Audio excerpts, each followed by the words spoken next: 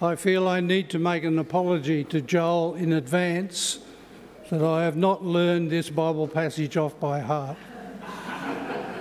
I am absolutely amazed at your ability to retain names. My only excuse is the age gap between you and me. We continue our series in the book of Nehemiah, reading this morning from chapter 2.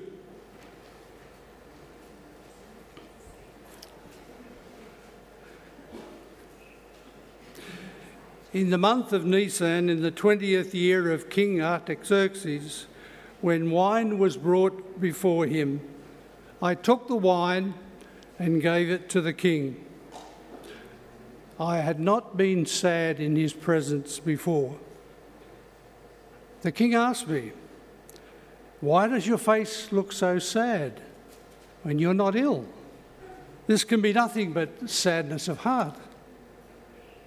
I was very much afraid, but I said to the king, "May the king live forever.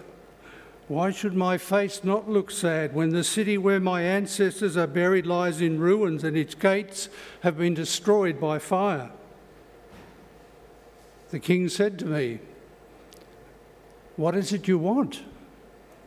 Then I prayed to the God of heaven, and I answered the king, "If it pleases the king, and if your servant has found favour in his sight, let him send me to the city in Judah where my ancestors are buried, so that I can rebuild it."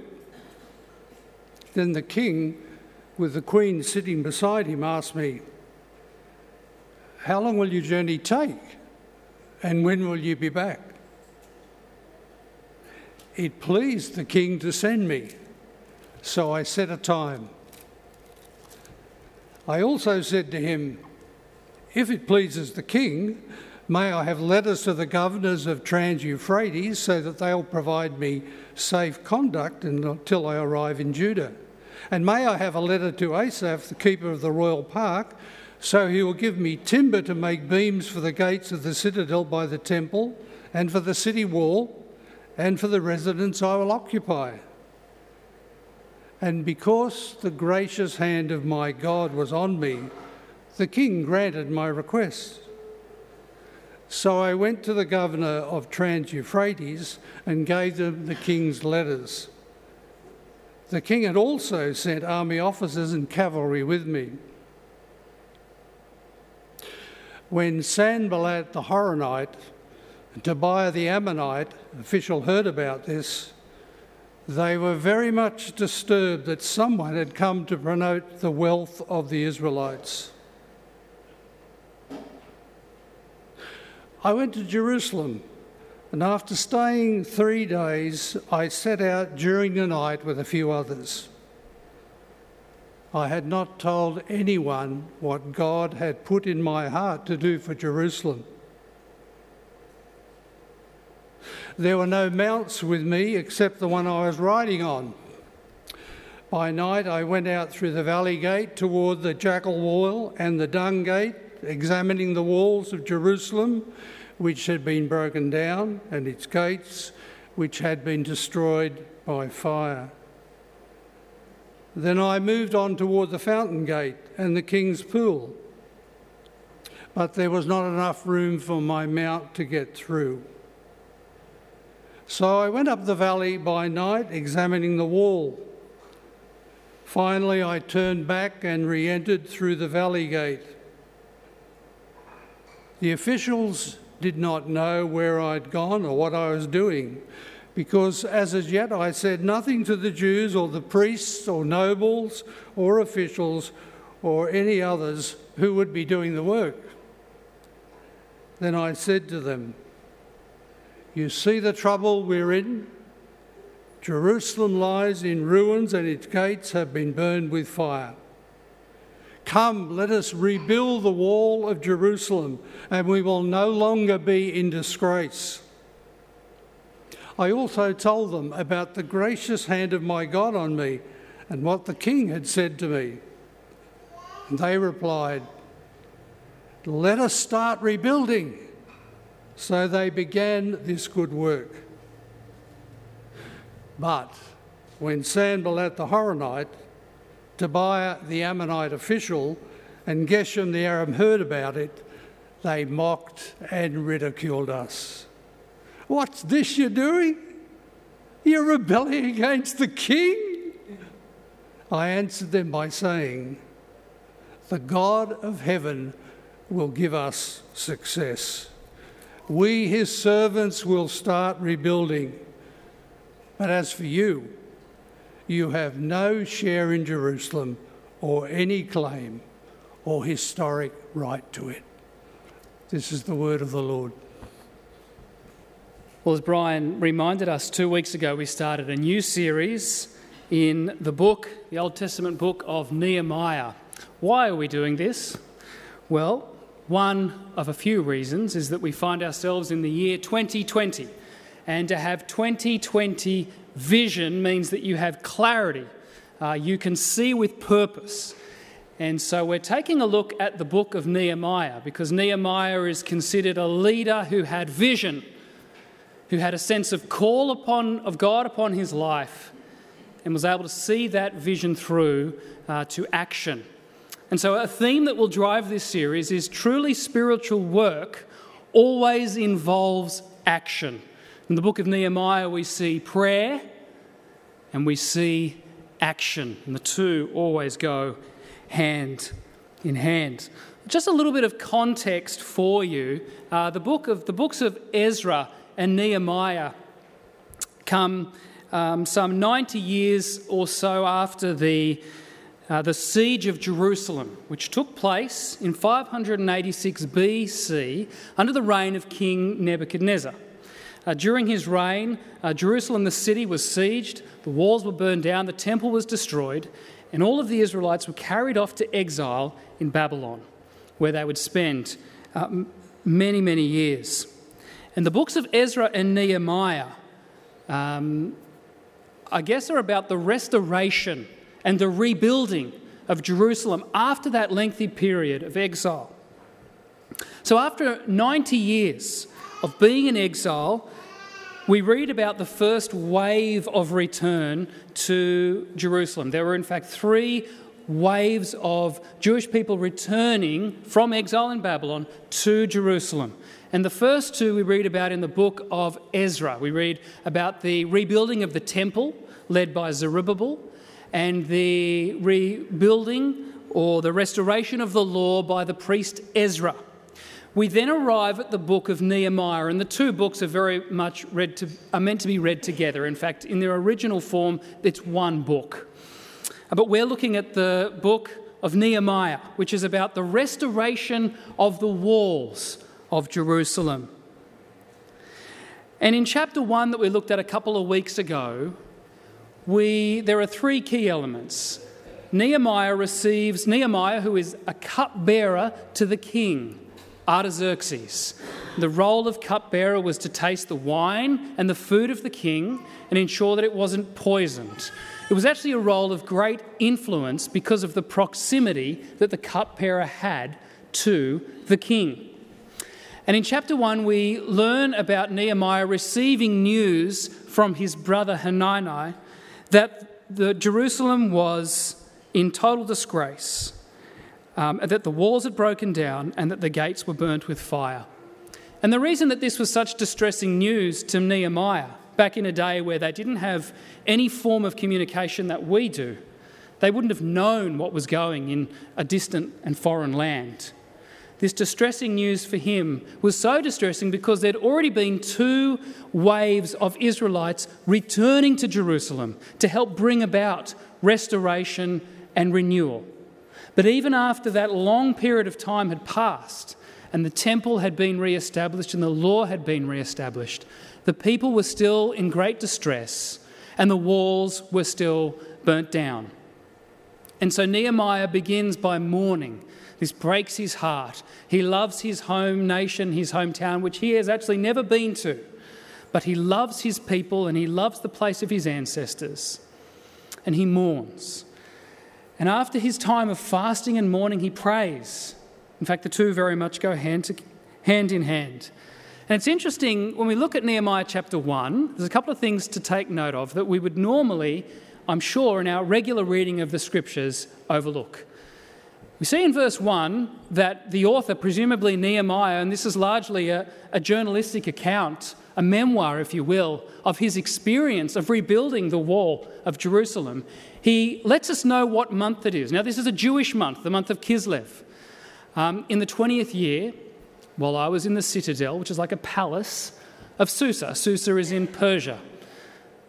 So he gives us the geography and the time of year when he received this news. And then in verse 11, we read at the end there, "Give your servant success today by granting him favour in the presence of this man." Now, the cupbearer would be literally in the presence of the king daily.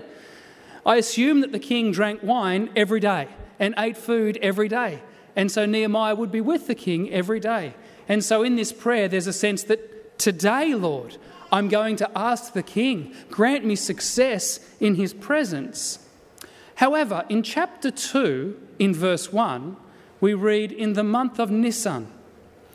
Now, Kislev, according to our calendar, is around November, December. And Nisan is sort of March, April. So we wouldn't appreciate that 3, 4, possibly 5 months have passed in between chapter 1 and chapter 2. Why is this important? Because in verse 11 of chapter 1, Nehemiah wants to talk to the king today. But there was actually a period of waiting. There was a period of time where God had obviously said to me and Nehemiah, not yet. The time is not right.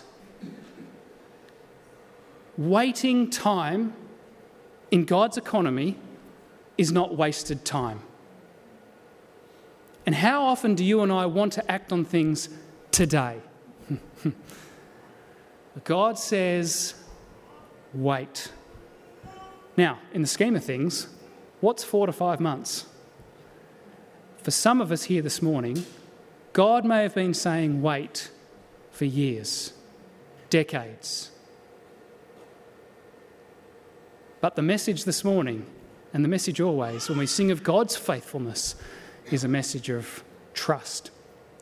Now, during this time of waiting, something very important was happening for Nehemiah.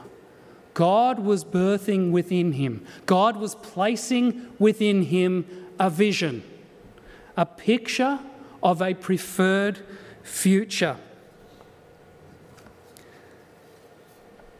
So that when the time was right, when Nehemiah had the opportunity and the moment to speak to the king about what had saddened his heart, Nehemiah had plans, thoughtful plans, that he could then present to the king in an intelligent fashion that made sense to the king, and therefore the king blessed those plans. The world is a much greater place for all of the different visions that people have had and worked towards. There are so many examples of visionary people, both grand and everyday. But I think of someone like Henry Ford, who had a vision to make cars accessible to the everyday person, including the factory workers who made them. Or William Wilberforce, who had a vision to end British slavery. Or Martin Luther King, who had a vision for racial equality. Or Mother Teresa of Calcutta, who had a vision to reduce suffering and poverty. Steve Jobs imagined the iPod and the iPhone well before the world became addicted to these devices. There are so many things that have happened in our world today that actually began with a vision in somebody's heart and mind. And it's not just on a grand scale either. You know, for anyone here who's tried, for example, to lose weight, that requires a vision. It requires an image or a picture of what life will look and feel like on the other side of what that will mean. And you set out with that vision. And now if that vision is going to come to fruition, it's going to require some action. We're going to talk about that, but it begins with a vision. You might have a vision to make a particular career change, or enter into a particular vocation that will require a course of study. You have a vision of what you want to do, and there are some things that need to happen in order to help you arrive at that destination. Having a vision gives a picture of a preferred future, but where does the vision come from? Well, this morning we're considering God-given visions and the God-given vision that Nehemiah had. And often visions will derive out of a sense of things as they currently are now are not good enough. There is a dissatisfaction with the present. And when it comes to Nehemiah and his state of mourning, it is evident for him that things were not as they should be. A vision is a dissatisfaction with what is, coupled with a clear grasp of what could be. A dissatisfaction with what is, coupled with a clear grasp or a picture of what could be. Nehemiah had both. Dissatisfaction over the state of the broken Jewish walls and burnt down gates, and a vision for change to rebuild the wall. Vision is birthed from discontentedness. All willing change comes from dissatisfaction initially, from a sense of things not being as they should be. And we've all experienced this in a variety of ways. Maybe we've been in a job for many years where we feel undervalued and overworked and underpaid, and we're dissatisfied, and we have a picture or a vision of an alternate future, maybe in a place of employment where we'll be valued and honoured and given a pay that is honouring to the work that we do. I think of our son Andrew, who for a very long time experienced constant tummy pains and gut pain, and we were able to change him after a long time to a gluten-free diet. And that changed his feeling. So there was that dissatisfaction, and the vision was to remove that feeling of illness, and a change in diet helped bring that about. I think about the endless list of jobs that we all have going on around our houses. And ultimately, it's those things that we become most dissatisfied with to the point where we have to do something about them. When faced with dissatisfying or unacceptable circumstances, either personally or on a larger scale, we can do one of two things. We can become gradually complacent and apathetic and just accept that what is will be what is. Or we can take action. We can course a different path that will result in a different and positive outcome. As we reflect this morning on Nehemiah and the dissatisfaction that he felt with the state of Jerusalem, what about you? What kind of broken down walls do you see in our community? What sort of burnt down gates can you see in your local neighbourhood that give you a feeling of dissatisfaction, that things are not as they could or should be? In what part of your own attitudes and behaviours and choices are you accepting the unacceptable? There's got to come a point where we say enough is enough. Just like Jesus, when he was in the temple, turned over the tables because he was not going to accept what was unacceptable to God. It's at this point of high dissatisfaction that the tipping point for change can come. For example, the miracles of Jesus were a reversal of how God intended things to be. Jesus was driven by a vision of the kingdom of God, where there is no illness, where there is no suffering or poverty or starvation or injustice or death. And so much of what he did, the miracles of Jesus, derived from a place of dissatisfaction, that things were not as they were intended to be. And he brought restoration and renewal and returned things to how God had intended them to be for a time. His dissatisfaction with brokenness and darkness fueled him to bring healing and light. Jesus had a passion for the kingdom of God, to see the kingdom come in people's lives. Nehemiah had a passion to see the broken wall of Jerusalem rebuilt. True vision is born or fueled out of a sense of passion and compassion. Otherwise, it will simply remain a fuzzy dream.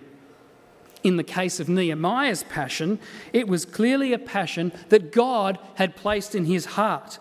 Chapter 2, verse 12. I set out during the night with a few others. I had not told anyone what my God had put in my heart to do for Jerusalem. Chapter 7, verse 5. So God put into my heart. You see, Nehemiah is clear. It's not his idea alone.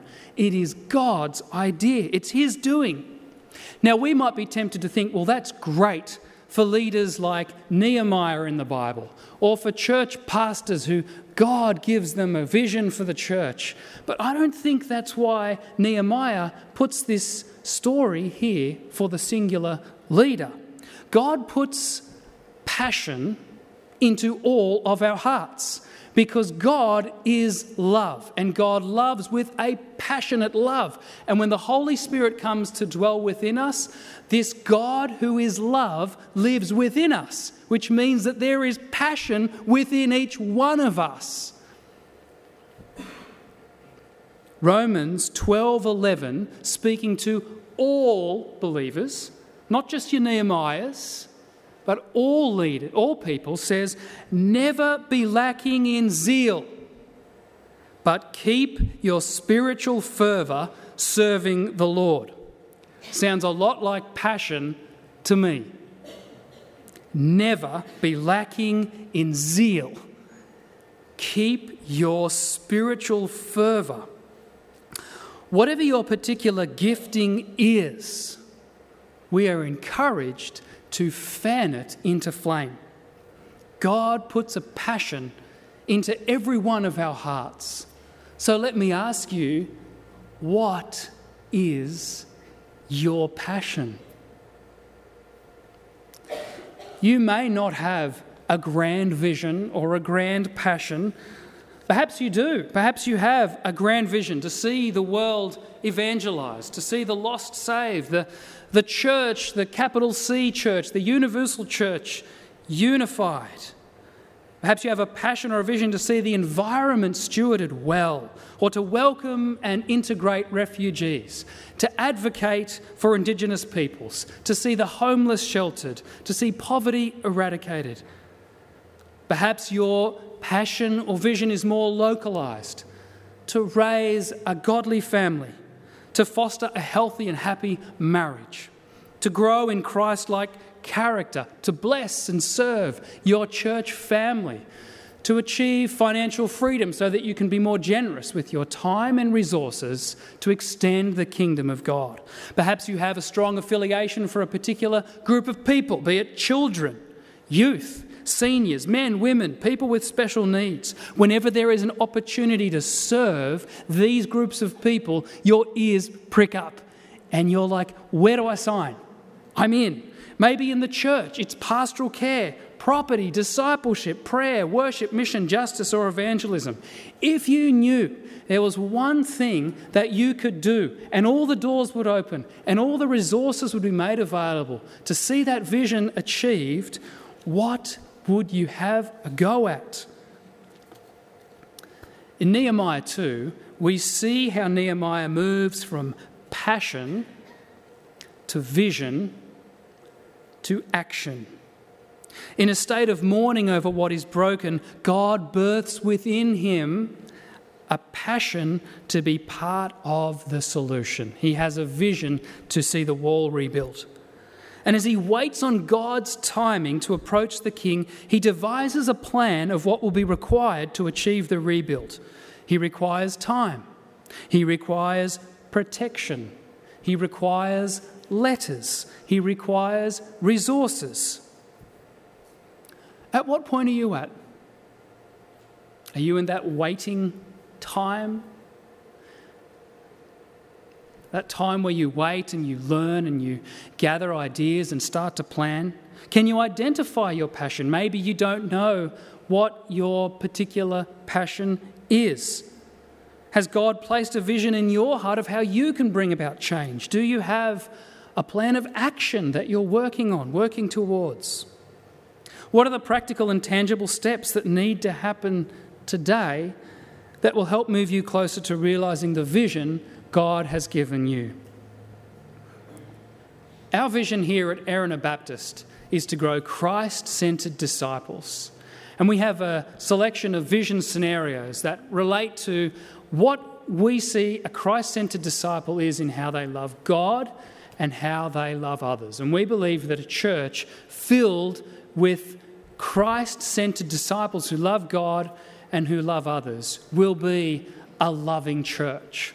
And that's at the heart of what we're on about here at Erina. Recently at our Leaders Retreat Day, I shared this picture, this image of a tree being watered, with the idea and the encouragement to all of our different ministry or leaders that every single ministry that we do here in the life of this church ought to be watering the vision that God has given us, ought to be nurturing and sowing the seeds that will help people, individuals who either are a part of this church or have some sense of connection with it, will be moving closer to knowing Christ and growing in Christ and becoming increasingly Christ-centred.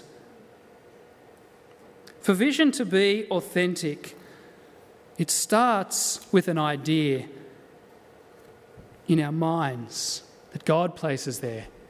But if it's actually to move towards a reality, there needs to be actions that follow. A true vision fueled by passion, which comes from a place of dissatisfaction, will simply not accept the status quo. It won't accept things as they are. It will work actively towards change. It's not easy, though, which is why so many of us stay in the comfort zone. And it requires us to move from the known to the unknown, from the comfortable to the uncomfortable. And we see this happen for Nehemiah. In the month of Nisan, in the 20th year of King Artaxerxes, when wine was brought for him, I took the wine and gave it to the king. I had not been sad in his presence before. Remember, we've had a period of 4 to 5 months. Nehemiah has been sad, but he hasn't been sad in the presence of the king before. Why does your face look so sad when you are not ill? This can be nothing but sadness of heart. I was very much afraid, but I said to the king, may the king live forever. Why should my face not look sad when the city where my ancestors are buried lies in ruins and its gates have been destroyed by fire? This was a very uncomfortable place for Nehemiah. He took a risk. His role as cupbearer saw him in the presence of the king daily. And before making his request, up until this moment, he had been sad in heart, but this was the first time he revealed those emotions physically, tangibly, to the king. And to be sad in front of the king was not a good idea. It brought a negative spirit into the palace, and it could, in fact, risk a person's life. Nehemiah himself records that he was very much afraid to show his emotions and his grief over the state of Jerusalem. However, his vision for action overwhelmed him to the point of leaving the place of comfort and moving into the unknown. With a prayer to heaven, Nehemiah expressed his discomfort in his heart. The king said to me, "What is it you want?" Then I prayed to the God of heaven, and I answered the king, "If it pleases the king, and if your servant has found favour in his sight, let him send me to the city in Judah where my ancestors are buried, so I can rebuild it." One of the things that the book of Nehemiah models to us is a variety of prayers. In chapter 1, we see days of mourning and fasting before God. In chapter 2, we see the arrow prayer, "Help!" In this moment, we see how Nehemiah seeks both divine help from God and human assistance from the king. And again, I think this models to us so beautifully how prayer and action go hand in hand. He prays to God for help and success, but he also seeks the king for permission to leave his current post as cupbearer and go to Jerusalem to rebuild the broken wall. Now, Nehemiah can't know for sure how this work is going to go. He doesn't know how cooperative and helpful the Jerusalemites or the Israelites will be when he gets there. He doesn't know how much sway the opposing forces will have. And if completed, he doesn't know if the walls will be reburnt and re-destroyed. These are all legitimate questions to ask, but they did not stop him from pursuing what God had placed into his heart. This is an important point. When we choose to step out of the comfortable into the uncomfortable, or out of the known into the unknown, there will always be questions. Is God really with us? Is this going to work? What if I fail? Where will it all lead? Life with God is full of questions and full of uncertainties. The Bible, in fact, is full of stories of people learning to trust an unknown future to a known God. When Jesus called his disciples, he essentially said, "Come follow me." He didn't say, "Come follow me to this place and we'll do this thing for this amount of time and then we'll go here and then we'll go there and this is how life is going to look for you." No, he said, "Come follow me." In fact, Jesus is the destination. There is no known apart from him. God is the God of the unknown. In fact, his capacity is experienced in the unknown. Think of Abraham. I think of all of these different leaders who had to trust God and walk in the ways and the vision that he had called them into. What is your unknown right now?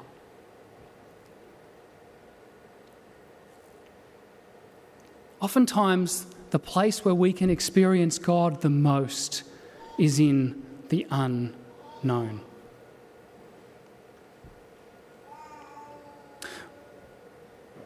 Your place of unknown right now is quite potentially the place of growth for you and for me.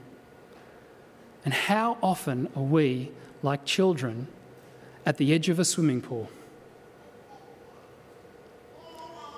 We want to dive in, but there's the questions and the fear and the uncertainty. And we either retrieve and go back to where it's safe, or we just stand. And the questions and the uncertainty and the unknown cripples us. But there will eventually come that point, won't there? Where God says, go for it. The walk of faith, the Christian life, is a walk of faith. Paul says in 2 Corinthians 5:7, we live by faith, not by sight. The journey from passion to vision to action requires moving from the comfortable to the uncomfortable, which in turn requires trust and faith in the one whom we follow and serve. The vision God gave Nehemiah to rebuild the wall was not something he could achieve on his own. There's another really interesting thing that happens in chapter 2. There's a movement. And we see in verse 5, when Nehemiah approaches the king, he says, "Let him send me to the city in Judah where my ancestors are buried so that I can rebuild it." Notice the change of language in verse 17, same chapter. "Let us rebuild the wall of Jerusalem, and we will no longer be in disgrace." If we are to accomplish the vision God places within us, we have to make the move from individualism to cooperative action. We need each other. You know, even if we have a very individual goal or vision, we still need the encouragement and the input of other people into our lives. Clearly, any God-given vision for a church community requires everyone to play their role and their part. We need each other. And we need each other because God's into building not only churches, but he's into building people. And as the Israelites rebuilt the wall, in a sense they themselves were being rebuilt. With every stone or brick that was laid, hope was rising, unity was forming, strength was growing. And the same thing happens in the church. When we work together, something happens and we grow and we are built together. And you're going to hear about that next week from Pastor Jack in chapter 3. Very rarely will progress come without opposition. And the voice of ridicule and mocking is present in the text. The critical voices of Sanballat, Tobiah and Geshem, which oppose the rebuilding, aren't going away. And we'll come back to them in chapter 4. Right now, let's conclude. If you want to move from passion to vision to action, here are 3 things. 6 things, kind of. Stop and pray. Stop and pray. As we see in Nehemiah, ask God, I want to serve you, Lord. What is the passion that you have placed into my heart? Humble yourself before God. Submit to him. Repent of those things that you've become apathetic towards. Stop and pray. Maybe that's where you're at. Stop and pray and seek God for the vision that he has for you, the passion that he's placed in your heart. 2, prepare and ask. Nehemiah, during his period of waiting, he prays, but he also plans. When he does eventually speak to the king, he has a plan of what he needs and what he wants to do and how long it will take. If you're in this stage, do your research, train, study, read. Search out people, times, opportunities, and other networks and resources that will help towards the vision that God's given. And then finally, step out and go. When the time comes and the opportunity presents itself to head into the unknown, go for it. And that, my friends, is Nehemiah chapter 2. Shall we pray?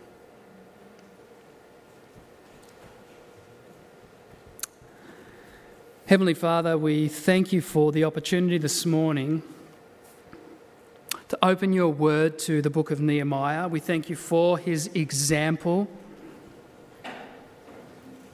an example of prayer and waiting on you, preparing, and then stepping forward and going out with the vision and the passion that you gave him.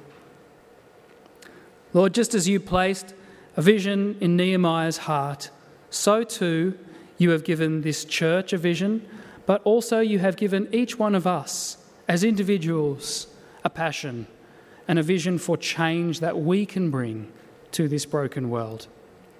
Father, I pray that you would meet each person here this morning where they are at and be the great I am for them. Thank you, God, that you meet us in our need and you are entirely sufficient to provide us everything we need for all that you are calling us into and for. We pray this, Lord, not for our own glory, but for your glory. In Jesus' name we pray. Amen.